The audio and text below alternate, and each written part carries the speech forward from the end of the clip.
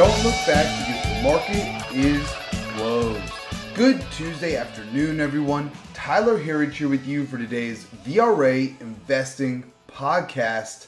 Hope you all had a great day out there today. It was another very strong day for our major indexes today, and really another day of big, broad-based gains for our markets. You're seeing breadth continue to expand here, more stocks hitting 52-week highs, everything you want to see from a new bull market. Now add to that we see this right here as a massive capitulation moment again here, right? Because so many hedge fund managers, institutions, and individuals for that matter have either been out of this market or in many cases on the wrong side of this market since the October lows of last year. Now, those individuals, big banks, institutions, hedge fund managers are having to deal with the fact that, wow, this bull market does have legs here. And no, we're not going to go back to the October lows that we saw from last year in the bear market. This is not, plain and simple, a bear market rally. So many different ways that you look at this that we'll cover in today's podcast. So many examples of this being not only a new bull market, but a healthy new bull market, and one that continues to expand here. So now, if those individuals who either been on the wrong side of the market or just been out of this market, or maybe have gone to the safety trade with bonds, with yields at these high levels, that sucked a lot of liquidity out of the stock market as well. But now when you're seeing stocks that are up, 10, 15, 20, some 30, 40+% on the year, and you're sitting in bonds, you're like, I gotta get in on some of that action here.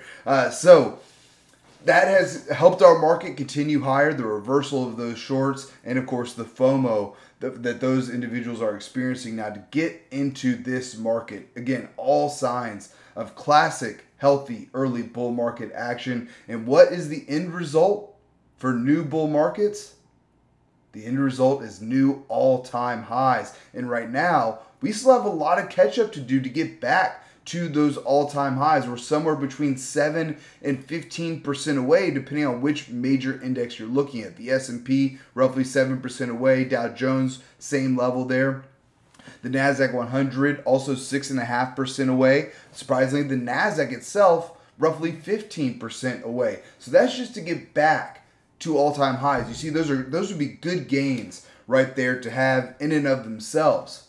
But what happens from there? Once you get to that level, you are in blue sky territory, which is, where it stops is anybody's kind of guess there. What we want to do along the way is continue to buy the dip, even once we get to that point. Because as we see it, this is a new bull market of size and scope, and the average lifetime of a new bull market is measured in years. So we've got a long way to go there. In our view, this is going to be that bull market. That's what we've called for here since the October lows, and we continue to make that our call. So I'll get to more of our market action here in a minute.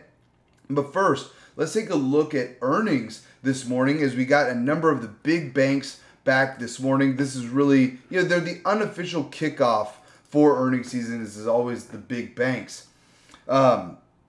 Which many of them here, whether you're looking at just the big banks outside of JP Morgan, which is at a 52-week high, but outside of that, a lot of these individual names have yet to recover from the mini banking crisis from March of this year, right? Remember Silicon Valley Bank going under, and a number of others.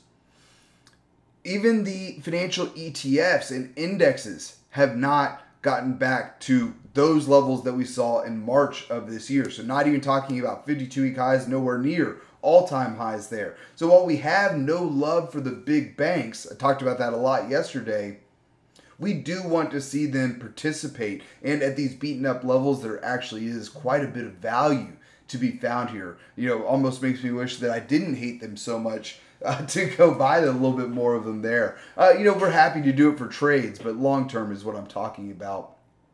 I'm not going to miss out on a good opportunity just because I don't like the name. Not all the time, for a trade. I guess that's a touchy subject there. But after today's trading, now we've got these good earnings numbers back, which I'll cover here. We're seeing a lot of these stocks now getting back at least to their highest levels since the bank stocks collapsed in March. So that's really good to see. And from there, we'll get back to 52-week highs. But so again, a lot of beats really across the board here today, other than PNC, I believe, was the only one that didn't beat, at least on earnings per share. But let's kick it off. Bank of America beating earnings per share estimates. Revenue also up 11% year over year. But as we talk about here often, it's not the news that matters, it's the market's reaction to that news. And Bank of America was up almost 4.5% on the day. Still, like I was saying earlier, a long way away from those pre-March highs. The high here, the recent high, was from February in Bank of America. We're still roughly 18% away from that mark. So certainly, like I was saying, some bargains here. Next up, we had Charles Schwab also beating on top and bottom line estimates here. The stock earlier in the day, let's get a refresh of where we finish. Let me get this. There we go. Yeah, up 12.5%. Big gap up on the day. Still down significantly from those highs earlier this year, though, as well. So, again, though, you want to see these bank stocks participating, and that's what we like to see here. Morgan Stanley beating here as well. Profit fell year over year, but again, it's not the news that matters. The stock was up 6.5% on the day. That's its highest level since March as well. So again, it's such a good proving point there that it's not the news that matters, it's the market's reaction. So good to see all around. Lots of beats today from those banking names. We still got a lot coming up this week. Tomorrow's an exciting one as well. In the morning, we'll have Goldman Sachs, ASML, the NASDAQ, and more. And then in the afternoon is where things really heat up. We'll get Tesla, Netflix, United, IBM. It's going to be a busy day tomorrow, so stay tuned with us here. Be sure you're subscribed to receive our VRA podcast every day at the market close. You can sign up at VRAinsider.com. And as always, send any questions that you have our way to support at VRAinsider.com. All right, so back to the market now. That about covers it for earnings on the day today. Not a lot of big ones after the close today. More banks. So we'll continue to report on those here as they come in. But today, we saw a lot of big days in other areas as well. For example here, Microsoft. Massive day today, up 4.5% on some news that their AI features are going to be used by other companies. They signed, I think, a couple of deals there. But that stock hit an all-time high today for Microsoft. Remember, that is, it's a almost nearly $3 trillion company. So a 5% move there is a massive, massive move. The current market cap, $2.67 trillion. So that gives you some scope of how big of a move that is. And so Microsoft combined with Nvidia today, which was just shy of a 52-week high as well, but was up 2.25%. The two companies together added $175 billion in market cap today, which is more than 462 of the S&P 500 companies. Just phenomenal, massive moves here. So good day again. So let's take a look at our market action on the day today. Small caps led the way today. This is a group we've been pounding the table on for some time. So to take a step back, earlier I mentioned our largest indexes are somewhere between 7 and 15% from all-time highs. But the small caps have some catch-up to play, as we are 23% away from an all-time high in the Russell 2000. Again, that tells us just how much opportunity there is in this group here. And we really want to see them participate as well. It gives us a good bearing on how healthy the U.S. economy really is. A lot of these companies in the Russell 2000 are the smaller businesses, so that's where you start to see some warning signs in the small caps. So really good to see small caps leading here. Back-to-back days to start off the week, up another 1.27% today to 1,976. Next up here, we have the Dow Jones now finishing higher for the 7th straight session in a row, and a 52-week high today, up 1.06% or 366 points to 34,951. I'll also point out that the transports actually led the way higher today. Good to see from this group too. The two groups we said we want to see participating, small caps, transports. We got both of those in a big way today. Transports up 2%, also hitting a 52-week high today.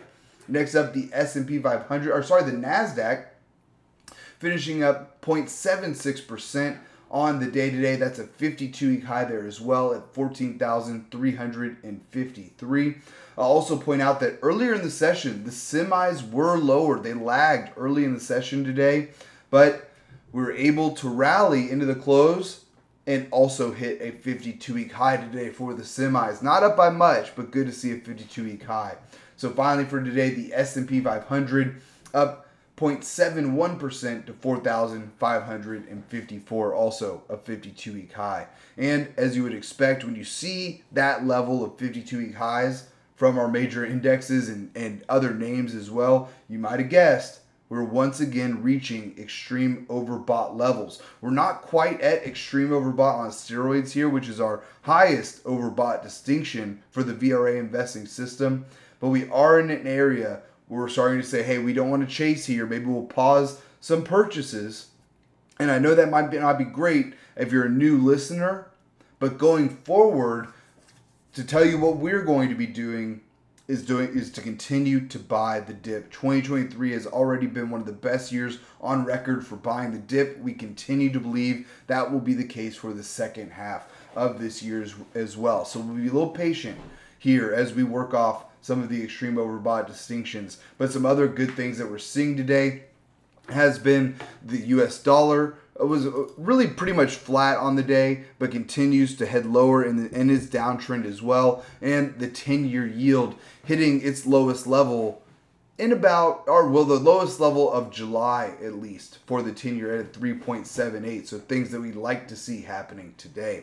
Another area we like today, the internals. We got good numbers yesterday, even better today. Advancing stocks beating out declining stocks. We had no 2-to-1 beats yesterday. Today, 2.5-to-1 positive for the NYSE, just shy of 2-to-1 positive for the NASDAQ, but still a good reading and an improvement from yesterday as well, which was a good day. Next up, 52-week highs to lows, also coming in stronger than yesterday as well. 100 more stocks hitting 52-week highs than yesterday, coming in at a combined 472 stocks hitting 52-week highs to just 115 hitting 52-week lows. Lastly here, volume, another 2-to-1 beat today, 2-to-1 positive for the NYSE, just shy there for the NASDAQ. Overall, good day for the internals and really good to see back-to-back days of strong internals. Certainly a win as we see them continue to improve here. Next up, let's take a look at our sectors on the day. We finished with 8 out of our 11 S&P 500 sectors higher on the day. Tech led the way again here. We were followed there, not surprisingly, by financials after those big beats from the banks today. I mean, we saw a number of banks today that had reported up 2, 3, 4 plus percent. As I mentioned, Charles Schwab up 12% earlier in the session. So while we are still seeing a lot of recovery in the financials, XLF, the financial ETF, well below those March highs. BKX, the banking index, even further off from those highs. But I will point out, BKX up a big 3% on the day. And there's been a lot of concern about the regional banks. They actually led the way today, also hitting multi-month highs up 4.2%. So again, good to see this group participating. Next up here, energy higher on the day. This is a group we've liked here. So we've seen a lot of consolidation. I'll touch on it more in the oil, or in our commodity watch, excuse me. We were followed there by materials, which I believe are just shy of a 52-week high today. Just barely shy of a 52-week high there, but good day. Followed by healthcare and industrials. That was a 52-week high from the industrials, which is really good to see, and a 52-week high from communication services today. Our laggards on the day, real estate lower on the day. No real concerns there. You know how much we like housing. The real estate sector really follows more REITs than the real housing market. The housing market, on the other hand, had a good day today. HGX, the housing index, up just under 0.5%. That is a 52-week high. And the home builders up 0.7%, and that is a 52-week high there as well. Exactly what we want to see from one of our favorite leading economic indicators. Our other laggards for the sectors were utilities and consumer staples. All right, so let's wrap the day here with our VRA commodity watch. Let me get a quick refresh. Good day here, much better than yesterday. We saw a lot of red yesterday. Gold up 1.3% on the day to $1,982 an ounce. That's its highest level in over a month. And I'll also point out the gold miners up over 2% today. That's what we like to see, the miners leading the precious metal. Silver up 1% today. That's its highest level since May at $25.26 an ounce. Copper now lower on the day by 0.3% to $3.83 a pound. And oil, been a bit all over the place here to start the week. We were down yesterday, then up big today, up 2.2% on the day, getting back all of those losses from yesterday. Looking like oil's trying to put in a bottom at least, now trading at $75.71 a barrel. Finally here for today, Bitcoin losing a little bit of ground, now below the $30,000 a Bitcoin mark, down about 1.5% or $440 to $29,804 a Bitcoin. Folks, that's all that we have time for here today. Please be sure to subscribe to receive our VRA podcasts every day at the market close. You can sign up at VRAinsider.com, click the podcast link at the top, and we'd love to have you with us. Thanks again for tuning in. Until next time, we'll see you back here tomorrow for the close.